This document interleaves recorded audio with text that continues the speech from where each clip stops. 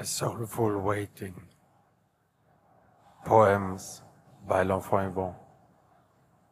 A soulful waiting you have known, to be recognized for all you have shown, in service to another's cause. Has appreciation come, or was it lost? Has disdain replaced the gratitude you seek for all the effort that you have given for weeks and months and years of selfless toil for the other without any spoil?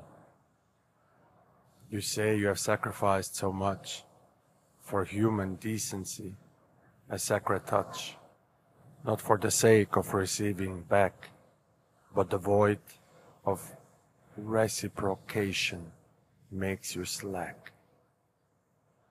A word, a phrase, a gesture, a smile is all you ask for, just once in a while. But how many years have you waited for the simple thing that's understated?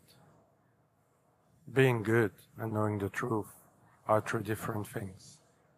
For so, the wounded life that humans live is a reflection of the goodness they give. Namaste, you say, with a hopeful heart, that one day appreciation will impart the goodness that you have shown for years and wipe away the doubts and tears.